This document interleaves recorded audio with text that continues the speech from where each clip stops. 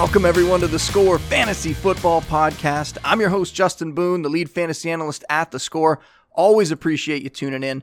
On today's show, we're starting our position preview series, and I've lined up 4 incredibly smart analysts to help us with that.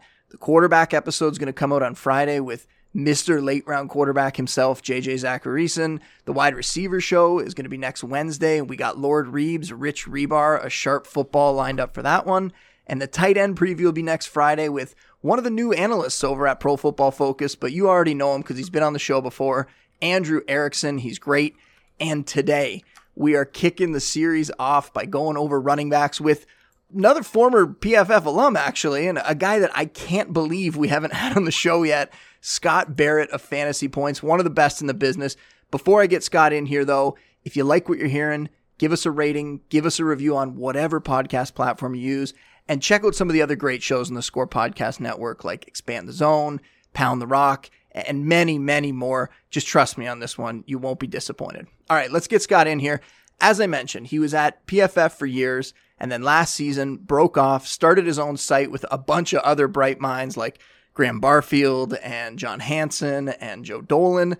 His official title over at Fantasy Points is owner and director of data analysis. He's also on Twitter at Scott Barrett DFB. This one is long overdue, but I'm happy he's on with us today. Scott, welcome to the show, man. Thanks for being here.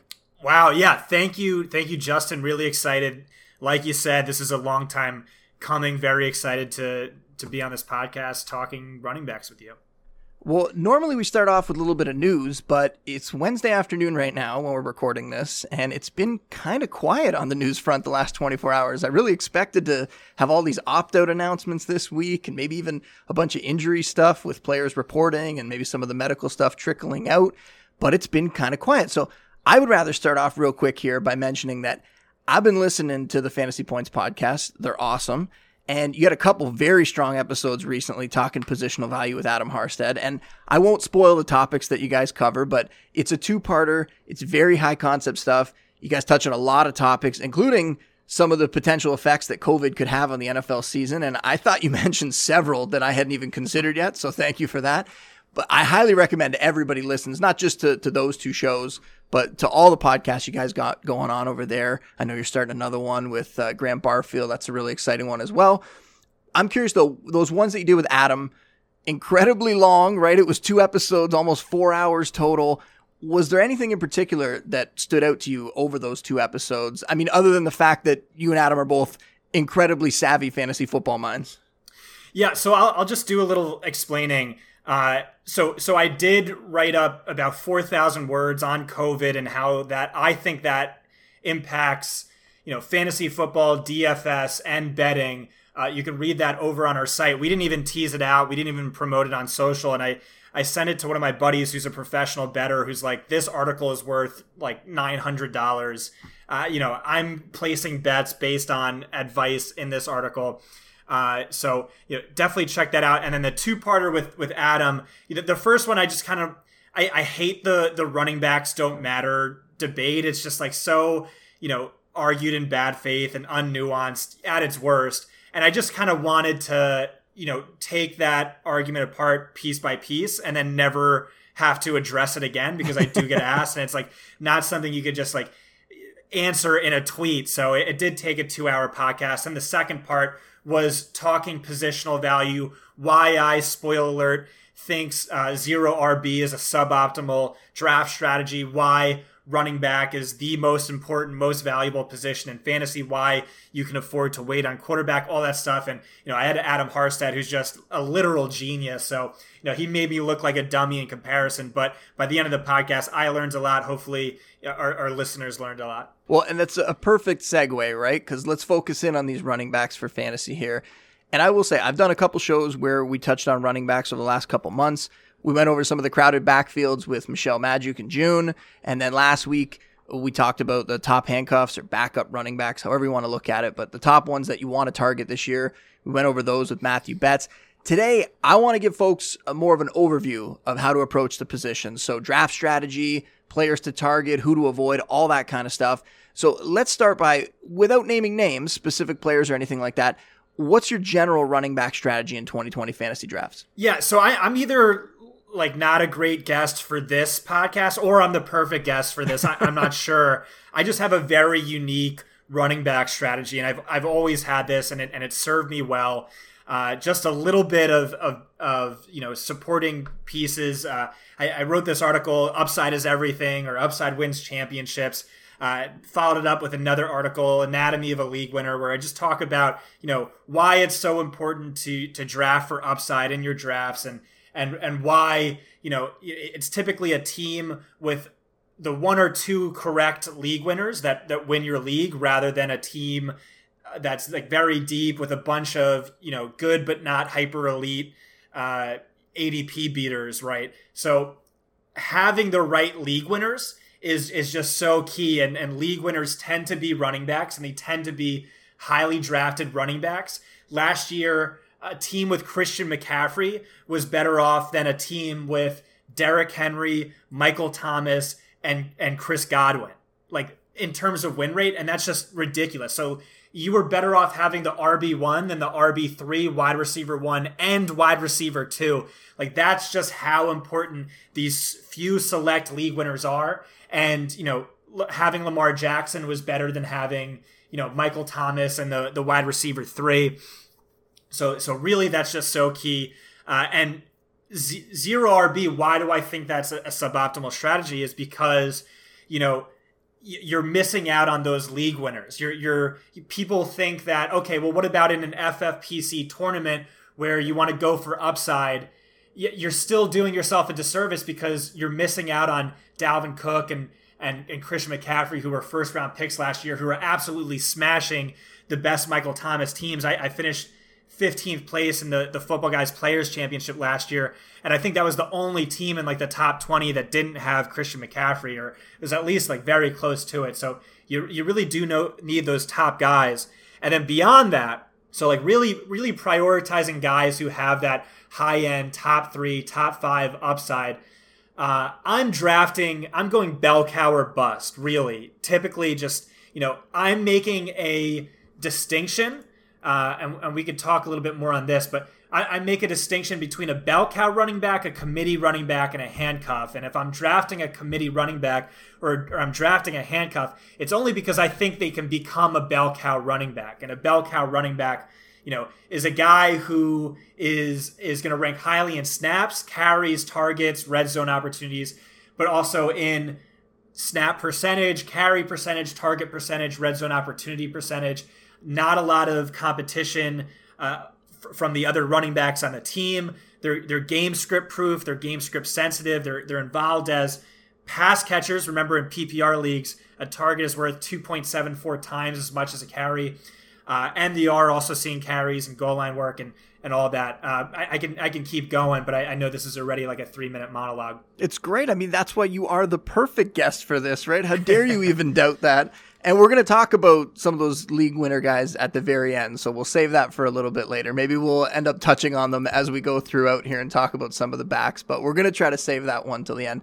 I'm with you, though. I've talked before about how I don't normally go into drafts with a set strategy, but I've been trying to make sure that I come away with at least one running back in the first 2 rounds, and it often ends up being 2 running backs in the first 3 or 4 rounds, because the drop-off, it is real in terms of that secure volume that you can get, and however you want to look at it. If you want to say, potential bell cows, those kind of guys are gone very quickly in fantasy drafts. And I will say, in the past, I mean, RB2 is one spot where I feel like you can normally find a decent starter later in the season. It's tough to find somebody that's going to be that league winning guy, but you can find a decent starter there. And that might even be more true this year with the COVID stuff. Presumably, we're going to see more running backs missing time, because running backs, their production is so closely tied to volume. We all know that. Whereas it's a lot harder to uncover star receivers on the waiver wire. It's definitely possible, especially early in the season, but in my experience, it's a much tougher endeavor. So if I had to boil it down for me to one rule or one approach, it's that I'm not leaving those first few rounds without at least one running back, and probably 2, and I'm right there with you. That's definitely what I do. For the most part, three running backs in the first 4 rounds, at least 2. Can feel good about 2, but it is about drafting the right ones. Again, like so with wide receiver, there's maybe 40 guys in my player pool, maybe 30 who I'll be happy to draft, or who are borderline targets in a certain range. But with running back, that pool for me is so narrow. It's really just like, I want to say like 12 or 13 guys I'm looking to draft and to be happy to draft. And then, like I am comfortable really zagging from other people's zigs, where Derrick Henry, Nick Chubb, I'm going to have basically zero exposure to. All right, well, let's talk about some of these guys. We'll get a little more specific here. There seems to be a fairly consensus top 5 backs. I mean, you can argue it a little bit, but Christian McCaffrey, Saquon Barkley, Ezekiel Elliott, Alvin Kamara, Dalvin Cook, they're in most people's top 5. I don't think we need to spend too much time on those guys. They're all solid picks. What I'm curious about, though, and you just mentioned one of them, who out of that next group are you most interested in as somebody who could crack that top 5 or be that league winner? So there's the late season punisher Derrick Henry. There's Kenyon Drake, who went off after he got traded to Arizona. Joe Mixon, who's been producing despite a pretty bad situation the last couple of years in Cincinnati. Miles Sanders, who was an RB1 in the second half of last year once he got the starting role. Or the hottest name in all of fantasy after Damian Williams opted out, Clyde Edwards-Helaire. Who do you like most out of that group? So that's definitely going to be Clyde Edwards-Helaire, who I was already drafting top 12 before Damian Williams opted out. So like I was like insanely high on him in comparison to everyone else.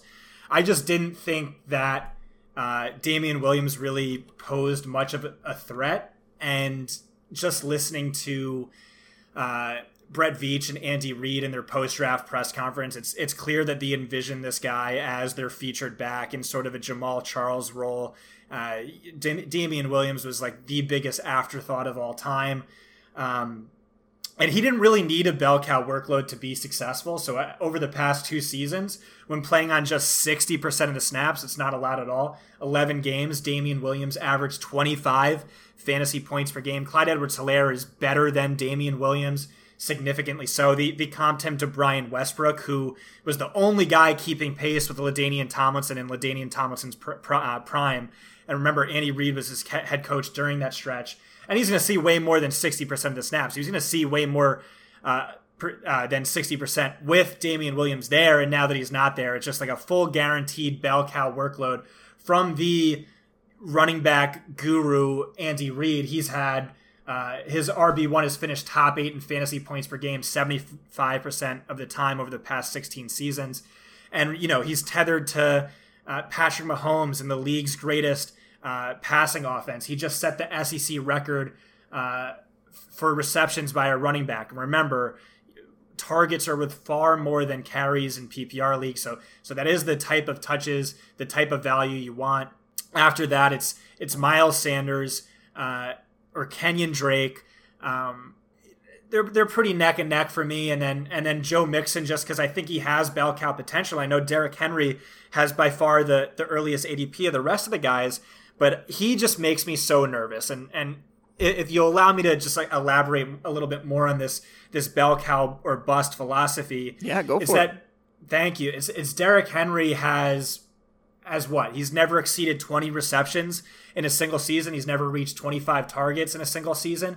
That just absolutely caps his upside. Best case scenario for him is exactly what we saw last year, where he gets ideal game script. Tennessee, makes the playoffs. They win 10 plus games. And it's so desperate that he has that. The year before, he was actually outsnapped by Dion Lewis in something like 70% of his games. And why was that? They finished with a winning record, but whenever they were trailing, they took him out and they put in their pass catching back to, help to go fast paced. You're going to lean more pass heavy. And so that just greatly diminishes his ceiling, but it also makes him extremely game script sensitive. He's so tethered to game script. So over the past 2 seasons, Derrick Henry averages 9+ fantasy points per game or more in victories as opposed to losses. But in losses, he's practically useless.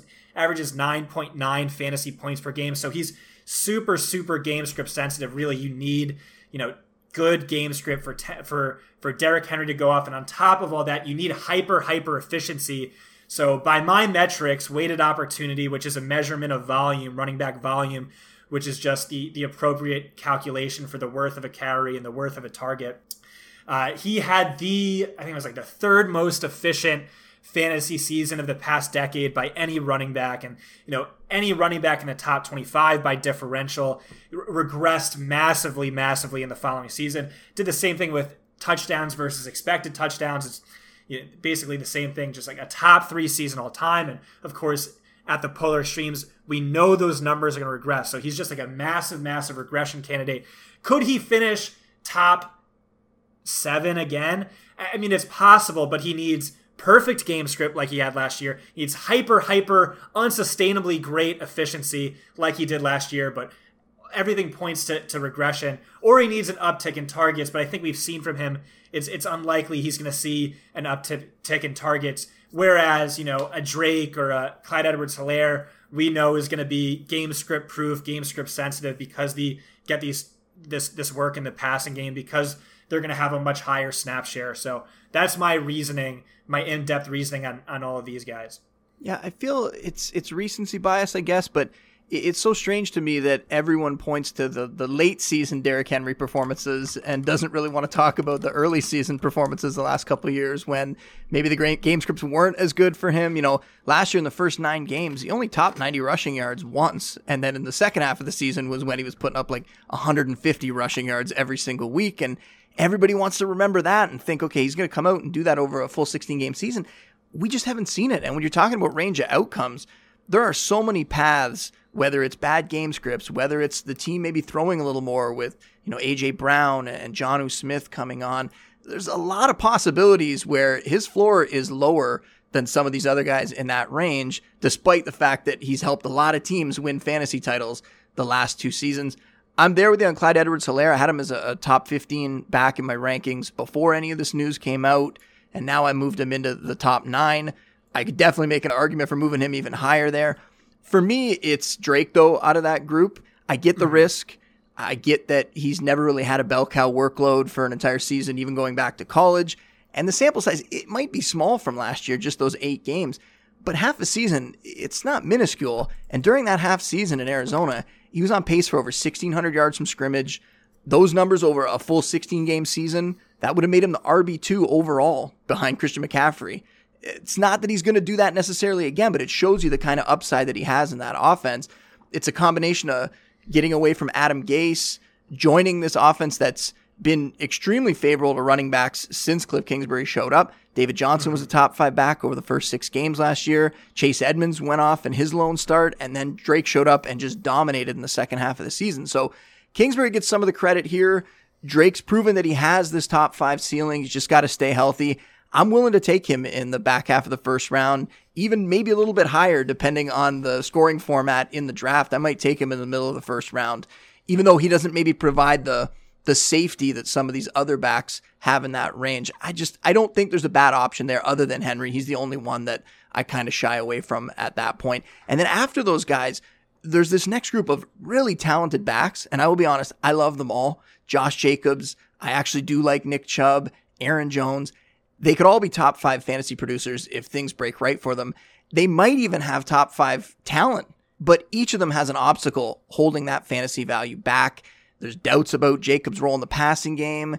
Chubb has to contend with Kareem Hunt stealing touches. And then Aaron Jones, there's some serious regression coming for him, not to mention the fact that they drafted A.J. Dillon in the early round. So if you're on the clock, Scott, in the second round, which is where most of these guys are still available, who are you taking out of Jacobs, Chubb, and Jones? Obviously, we know it's not Chubb. Yeah, so you want to talk who are the best pure runners in the NFL? I think it's Derrick Henry, Nick Chubb, Aaron Jones. They're just amazingly talented running backs, but typically, far more so than with wide receivers, Tyreek Hill and tight ends. Running back is entirely based for fantasy points is entirely based around volume, and efficiency really does tend to regress to the mean. And we just saw hyper efficiency from Jones and Derrick Henry that I'm just not counting on for next season. Aaron Jones, I want really no part of. I think he's going to be stuck in a 3-way committee. That's what his coach has hyped up since the combine, and then he went out and drafted a running back on day 2 of a similar archetype to Aaron Jones. And he was due for regression anyway. His best games were when Jamal Williams played on 3 or fewer snaps. Really easy strength of schedule. That's far more difficult this season. And then we're talking about Nick Chubb. I mean, again, another committee back. It's not going to be a 3-way committee, but we know Kareem Hunt's going to steal all the passing down work. And remember, that is, targets far more valuable than carries. So last season, he averaged 18.9 fantasy points per game through the first 9 weeks of the season. He was a bell cow. He was smashing. Then Kareem Hunt returned from suspension.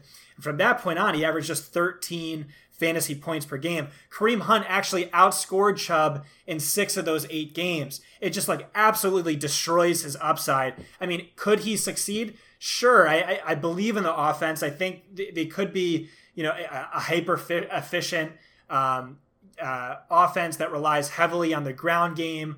I think the offense as a whole is going to improve, so there should be more near goal line work. But I mean, talking upside, I just don't see it. And again, very, very game script sensitive. Losing that passing down work destroys him. Josh Jacobs, I think, by the way, just put together one of the most efficient seasons of the past decade. Top 3 in PFF elusive rating, top 3 in missed tackles forced per touch. He did that playing with a bum shoulder for over half the season. This is another guy who was a committee back last year. Jalen Richard was getting all of the passing down work. They just drafted, they re-signed him. They drafted Lynn Bowden as apparently their scat back. But at the same time, they've been hyping him up nonstop in the passing game, saying, oh, no, he's going to see a massive uptick in receptions. John Gruden said it. Mike Mayock has said it. So it's hard to square that with, the various moves they've made. But, I mean, it's not baked into his ADP. The other 2 guys are workhorse backs being drafted as bell cows. Jacobs is being drafted as a workhorse back with, 0 bell cow upside. When I think, it's probably a 60 to 70% chance he has the same role he had last year, but 30 to 40% chance it's much better with a big uptick in the passing game.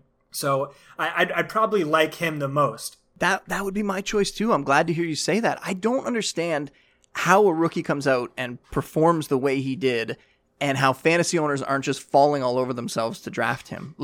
The narrative, and you talked about it there, the narrative that he isn't going to be used in the passing game because of those moves that they made, it's just so surprising to me because we've heard them talk about wanting to use him. Is it not possible that they're re-signing Jalen Richard and they're bringing in Lynn Bowden just as safety nets? What if Jacobs can't improve in that area, right? What if it doesn't happen? Because you have his offensive coordinator, Greg Olson, recently come out and say that the homework assignment for Jacobs this offseason was to improve his understanding of the route tree and to work on his pass protection. So they want him more involved in that area. That's on top of what Gruden said and what Mayock said. You've heard it from basically everybody in that organization, and yet fantasy owners are kind of just looking and going, well, they re-signed Richard and they drafted Bowden, so that's it for him. He's only going to be, limited to 15, 20 catches, kind of in that Derrick Henry role. I just think it's strange, and I think when you look at him last year from what he did production-wise through those first 13 weeks, before he missed any time, he was averaging the 14th most fantasy points per game in PPR leagues, and that's, even with pretty limited receiving work there. He was averaging just 2 targets a game at that point with the bum shoulder part of the season like you talked about there. So it's very surprising to me that people aren't just going crazy for him this year. I'm willing to bet on a 22-year-old back with first-round draft capital who just put up a great season before missing time late in the year. And that this team, it seems like they want to run that offense through him. So people should be really excited about it. It's stunning to me that they aren't, because if he gets just even up a little bit, he doesn't have to put up 50 catches, but if he gets up into that 25, 30 receptions, that likely guarantees him a spot in the top 10 in my mind. Yeah, I like it. I think there's just on a pure player val level, there's not much distinction between him and Miles Sanders, who we just said is going much higher. People want to say, oh, okay, yeah, we know Doug Peterson has always used a committee backfield, but he's never had a back like Miles Sanders. Actually, he did. He had Miles Sanders smashing last year, and he still continued to give Boston Scott a number of touches when he was the only other healthy back on the roster. Okay, but the team has come out and said they want him as a bell cow. Like, I get it. I'm believing them, and I'm drafting him at that late first range. But at this, we're getting the same thing for Jacobs. Like you said, the Greg Olsen stat. Mike Mayock said the only reason he was limited in the passing game was because of that bad shoulder. They didn't want to put too much on his plate last year, but it's all systems go this year. John Gruden has come out and said, he took it personally that Jacobs didn't win Offensive Rookie of the Year last year. This year, expect him to get way more carries, way more targets. So it's basically the same thing. And look, Jacobs was arguably the most efficient, or one of the top 3 most efficient running backs in the league last year as a rookie. So definitely sky high upside there, a player to be on the lookout for. All right, I'll keep us moving here. There's so many backs that I want to bring up, but instead of going through it with rankings or with the ADPs, let's hit it by category here. We'll start with breakout guys. I will admit that for my breakouts column in our draft kit, I normally don't include rookies since at that point we spent so much time during the offseason already discussing them. But this year, you might have to because there aren't a ton of great breakout options in my opinion. But I'll toss it to you first. Which running backs, and you can include rookies here if you want, which running backs do you think, or which running back, if you want to just go with one, do you think is most likely to break out in 2020? It would be a rookie. It would be Cam Akers, who per PFF last year ranked top 5 in missed tackles forced per game, one of our best, most predictive stats over at PFF. Really believed in him and his talent, and then he landed in the ideal situation, or at least, we would have thought so last year, and I think that's what's going on. We're getting the Darrell Henderson discount. Darrell Henderson was a player I was high on, I was all over, and he just really disappointed. He barely saw the field last year. Todd Gurley was, barely left the field, but also didn't do a lot, and it looked like, he was basically a shell of his former self. But if you want to look at 2017, 2018 Todd Gurley, if Cam Akers gets that role, that workload, and remember, there was the Todd Gurley MVP debate, which made no sense to me because if you just looked at the holes he was getting, any running back could just smash in that role. And we saw that with CJ Anderson, who just absolutely smashed in that role. So I think people are thinking that there's going to be a running back by committee situation this year, or it's a competition between him and Henderson and Brown. I think there is a chance that they just drafted him to be their bell cow. And I don't think that's really appropriately baked into ADP. And if he's just 80% of who Todd Gurley was in 2017 or 80% of who Todd Gurley was in 2018, he'd still be a top 8 fantasy running back, top 7 fantasy running back, because that's just how ridiculous Todd Gurley was over that stretch. So if you want to know my breakout running back, I would say it's probably Cam Akers. Sure. I mean, for me in the article, like I said, I was kind of struggling to find players that I felt really qualified as guys that I was excited about for breakouts, because Miles Sanders is somebody that normally would, but what he did in the second half of last season, I just don't feel like he qualifies at this point when he already put up running back 1 stats over the course of the second half of the year. I talked about Singletary and Raheem Mostert as guys that you can get outside of the top 4 rounds normally, and they could be top 20, top 15 backs, maybe. I've talked about them a bunch before, though. They both have knocks on them. Singletary was on pace for top 20 numbers last year if he didn't miss those games early in the season, though, and I think, in my opinion, people are overrating Zach Moss. Yes, he could come in and play that Frank Gore role, but I don't really feel like he's the player who's going to come in and take over that backfield or even turn it into a 50-50 committee. I think that coaching staff really likes Singletary there. And then Mostert, all the upside in the world if he can hold on to that job in San Francisco. The more I look at it, though, and the reason I sort of teed it up the way that I did is because I feel like I should have included rookies this year, because I think Jonathan Taylor is that guy. When you're matching up the best pure runner, arguably the best offensive line in the league, I know it's such a simplistic way of looking at it, and there's going to be some hiccups, like maybe a limited pass game role for him, maybe Marlon Mack being involved early in the season, but I will be shocked if we don't see Taylor force the Colts coaches to give him the majority of the carries a few weeks or a month into the year. And it might not even take that long. It might be from week 1 on. And the arguments that people are having right now on Twitter of Edwards-Helaire or Taylor, I don't think it has to be that contentious. They both landed in ideal spots. They're both going to be awesome for fantasy this year and for many years to come there. So I like all those guys that I mentioned there. If you want to dive more into the stats, if you found them now, go for it. Yeah, so Jonathan Taylor just makes me nervous because, I mean, like, he should have the stranglehold over over all the early down work for that team. I just think he's so much better than Marlon Mack. But I'm worried there might be some sort of committee situation there, at least to start the season.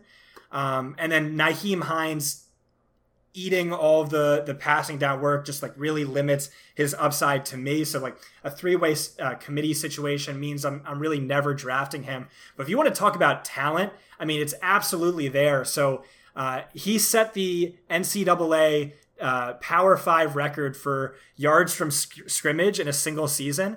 And he was like 300 yards over the next closest running back. And in the top 10 was Saquon Barkley, Herschel Walker, Ricky Williams, Dalvin Cook, Christian McCaffrey, Ray Rice. So really just like a who's who list of running backs. So coming out, he was like as much of a slam dunk running back prospect as I've ever seen. Just like really believe in the player, really believe in the talent. And this situation looks phenomenal.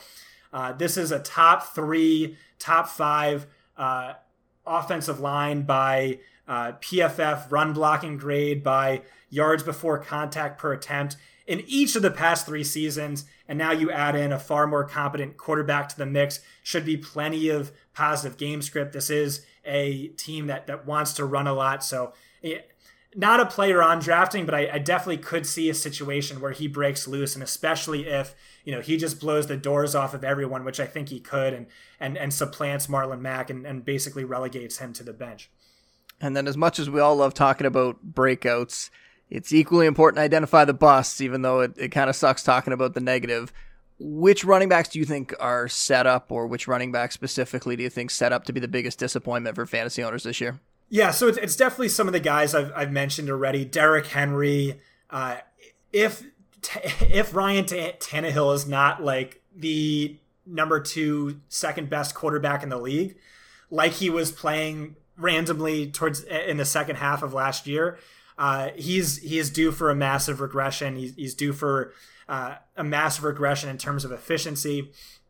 I mean, like I said, he's amazing, and he could make me look like an idiot, but it's just, I will make this bet 99 times out of 100. And it's a similar thing for the Nick Chubbs of the world, the Aaron Jones of the world. I mean, and then there's Todd Gurley and David Johnson, who I just think are absolutely cooked, and I want no business in drafting.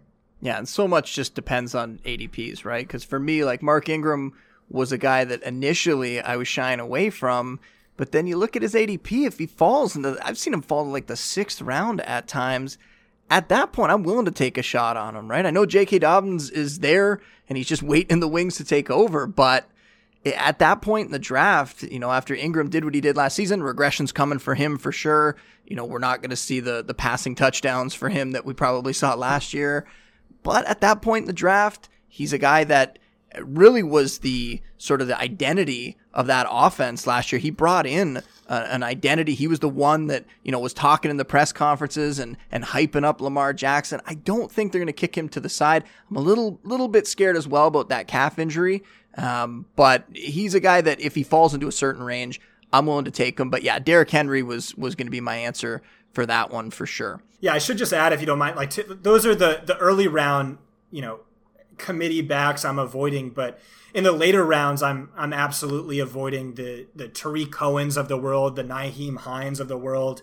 And it's the same thing. It's just they have limited upside. Like, what happens if David Montgomery goes down with an injury? I don't see Tariq Cohen assuming a bell cow workload. I think he's just stuck in that scat back role where he sees 100 targets and 100 carries at max. And what's his upside? It's like, okay, he'll average 13.8 fantasy points per game in victories and 10.4 fantasy points per game in losses. guess what? If you predict correctly game script, you're going to get a low-end RB2 most of the time. And if you're wrong on game script, you're going to get a mid to low-end RB3, which like absolutely hurts you. So either way, he's just a guy. I think like even best case outcome is still not a team who's helping. Still not a player who's going to help your team win championships, which at the end of the day is what really matters. And it's no fun playing it safe, right? You want to dominate your league. You want to crush everybody else in the league, right? So why not go for it? Take the big swing. We've covered breakouts. We've covered busts. Next up, sleepers. It's hard to find true sleepers these days because there's so much quality analysis out there, but it just depends how you're defining it. I see it as a player whose ADP is just lower than it should be, somebody that the public perception has been held down for whatever reason. So with that in mind, who do you think fantasy owners are sleeping on at running back? Yeah, so really just tend to go bell cow or bust, and it's just like ADP doesn't naturally reflect this, so there's an edge to be had here. But sometimes like a committee running back is just way too cheap, which is Jordan Howard, who's like ADP 39, RB 39 by ADP, which just makes absolutely no sense. He's should be the lead back, and Miami should have better game script this season. Damian Harris is another guy. Like I just don't think Sony Michel is good, and I don't think he's healthy. Way too cheap at ADP. But if you want to know my underpriced bell cows, I think that's James Conner, and I think that's Melvin Gordon. I like Melvin Gordon a little bit more. James Conner, he just needs to stay healthy, and maybe he can't. But before his shoulder injury in Week 9, he ranked 10th in fantasy points per game. In 2018, before his injury, he ranked 7th in fantasy points per game. I think we know by now Mike Tomlin prefers a bell cow running back if that running back can stay healthy, and that's a role that's smashed for a number of years. And then Melvin Gordon, it's a similar thing to Pat Shurmur. So, in 11 career seasons, his RB1 has averaged 17.9 carries, 4.4 targets, 101 yards from scrimmage per game. Again, he's a guy who at least historically has preferred a bell cow. They just paid Melvin Gordon bell cow money. Phillip Lindsay, I know, is a talented running back, maybe talented enough to command 8 to 10 touches per game, but he's already priced. That's already baked into his ADP. So I don't think that, real bell cow potential in a Pat Shurmur offense that just got a lot better via the draft is really being reflected into his ADP. So those are two guys I like in, maybe the third round range or wherever they're going these days. For me, it's Jordan Howard, because this is a guy who was a top 20 fantasy back in PPR leagues in each of his first 3 seasons, was on pace to do it again last year before he got hurt. Then he signs with a team that's in desperate need of a lead back, and yet he's going off the board outside the top 100 picks. And the receiving work, it's probably not going to be there. Even if Matt Breida gets hurt, I imagine they're going to bring in Patrick Laird or somebody to handle some of that receiving work. But Howard's gotten it done in PPR without the receiving work in the past, and he's going off the board as the RB 38 in the 9th round right now. It's another guy where you really factor ADP in here.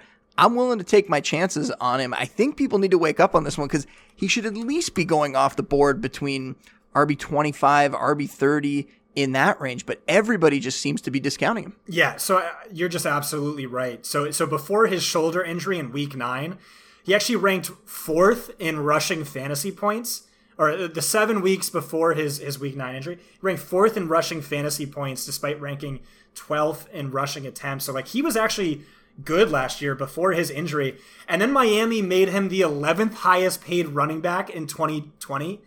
Like, that seems crazy to me, but what that really signifies for fantasy is this is a guy who's going to get the ball. I do a sleepers article every year, but I actually think that I enjoy writing my super deep sleepers one even more.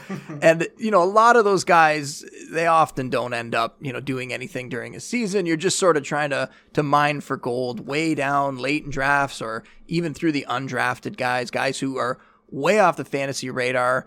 Is there somebody that maybe you're willing to take in the later rounds, maybe who's going undrafted and you're going to keep an eye on for, the waiver wire early in the season, that if the stars align, has the talent to be a difference maker this season? Is there anybody that is a really deep sleeper at running back that you're interested in stashing? Yeah, so this is a great question. I have a number of answers if you ask me any other position, but running back is just so tough. And I think this goes back to why, it's so important to draft a running back early. But if I'm drafting a running back late, and again, this really isn't super deep late, but it is going to be a Latavius Murray, Giovanni Bernard, Tony Pollard, Alexander Madison, even deeper Devonta Freeman, who's yet to be signed to a team.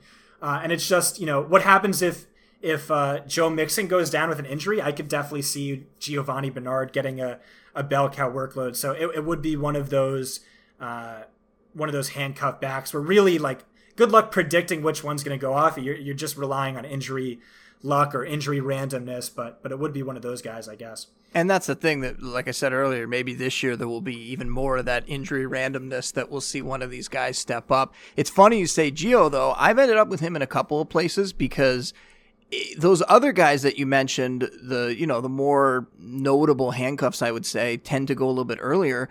Gio falls really late for some reason, and I wonder whether it's because it seems like he's kind of declining a little bit. Like, I know that, yards per carry is not a very good metric, and I think you and Adam talked about that on the podcast as well. But we've seen Gio's yards per carry drop dramatically the last couple of years. 4.4 in 2017, 3.8 in 2018, 3.2 last year. The offensive line takes some of the blame for that, but Gio might be declining, and that's why I went the same direction you went, but I actually went even deeper because you also have Rodney Anderson there, a guy who I don't know if he's ever going to become the player that he was in college because I think injuries have taken their toll. So Travion Williams is the guy that I was looking at because Matt Berry had a little nugget that came out around the combine. He was talking to one of the Bengals offensive line coaches, and they specifically mentioned Travion Williams apparently and talked about how they're very high on him. So if Mixon goes down, if Gio isn't the same player, I mean, at that point in the offseason, earlier in the offseason, I thought there was a chance that Gio might get cut.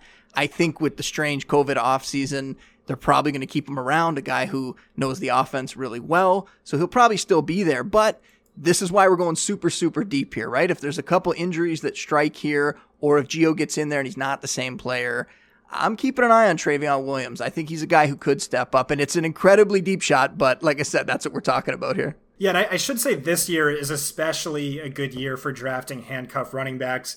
Just because of COVID, we know there's this hyper infectious disease rolling around, or virus, and we know if you catch it, you're basically out a minimum of 14 days, which is basically 2 games in the NFL. So imagine if you drafted the correct Joe Mixon handcuff. Maybe it's not Gio Bernard. I didn't feel strongly in Gio Bernard, but I just know that he was the only running back besides Mixon to have a single touch last year.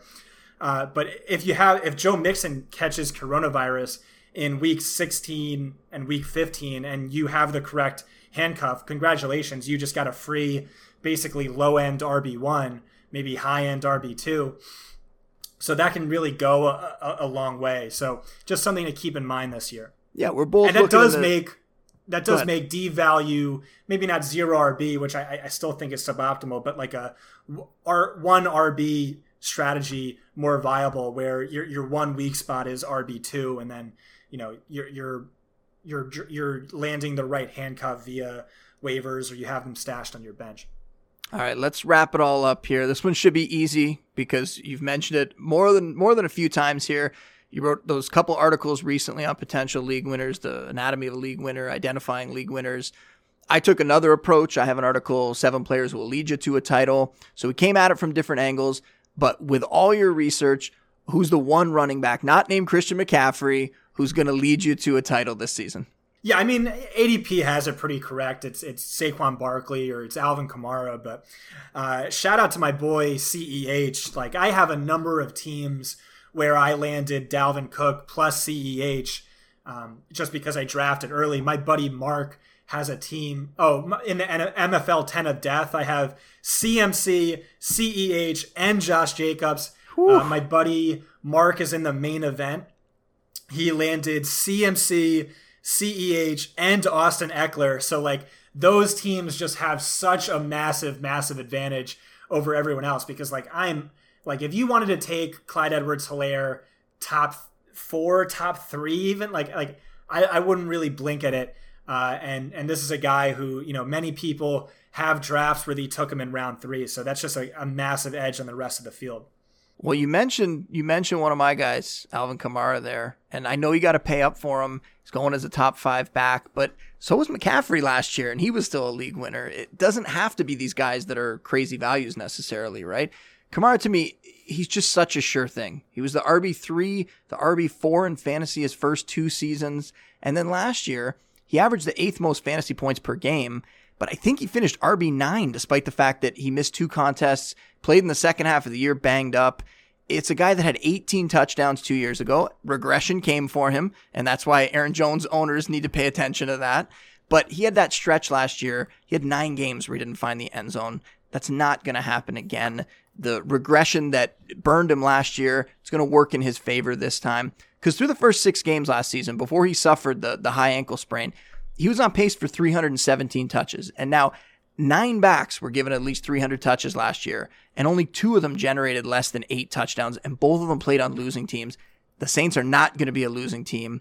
And we had your guy, Dr. Edwin Porras from Fantasy Points on the show a couple months back, and he pointed out that in the first 6 weeks before the injury, Kamara was the second best in tackles forced per touch, and then after the injury, it fell to 39th best. So the injury had a big impact on him for sure. So I love him in the middle of the first round, and even though he's going as a top 5 RB already, I think he has the ceiling to be potentially the RB1 overall at the end of the year and to carry to a fantasy title. Yeah, I'm absolutely with you. I mean, there's no real injury discount with him, but like his first 2 seasons ranked top 10 all time in fantasy points per touch, and he's the only running back with 2 seasons in the top 30. And like every other running back in the top 10 is in the Hall of Fame or is going to be in the Hall of Fame. Just like a world-class talent, and quietly saw the best volume last year. You just didn't really realize it because he was hurt, and that sapped him in terms of hyper efficiency. But you said one line I just want to expand upon. You're like, a league winner doesn't have to be a guy with a low ADP. That's a great point. And at the running back position, it typically isn't. It typically is these round 1 and round 2 running backs who are league winners, whereas with quarterback, it's typically like the round 10, round 11, round 12 guys. One, because we're so bad at drafting quarterbacks, we're actually pretty good at, probably the best at drafting running backs. And 2, it's just because running back is, again, it's the most scarce position. It's the highest scorers. It's the highest relative scorers in position. So it's just the most valuable position. So those getting a top 3 fantasy running back is just worth so much more. Like even if you have to pay the 101 to get a top 3 fantasy running back, that's still so much more valuable than getting like a wide receiver 1 with a 6th round ADP. Like that's just how valuable, how important running backs are. So I did just want to expand on that one point a little bit. It's good stuff. And that is all for today's show. Scott, like I said off the top, this was a long time coming. Absolutely well worth the wait, though. Really appreciate you doing it, man. Thank you. Anything that you want to plug before we sign off? Nope. FantasyPoints.com. You can follow me on Twitter at ScottBarrettDFB. All right. You can find me on there too at Justin Boone. The Score Fantasy Football Draft Kit is completely updated over at the Score app right now with my rankings, projections, tiers, auction values, depth charts, breakouts, buzz, everything you need. I'll be back on Friday with JJ and the quarterback preview, but until then, big thanks again to Scott. Big thanks to everybody out there for listening, and we will see you next time. Said leave on time, my baby said leave on time. Leave on time with me tonight. I said leave on time.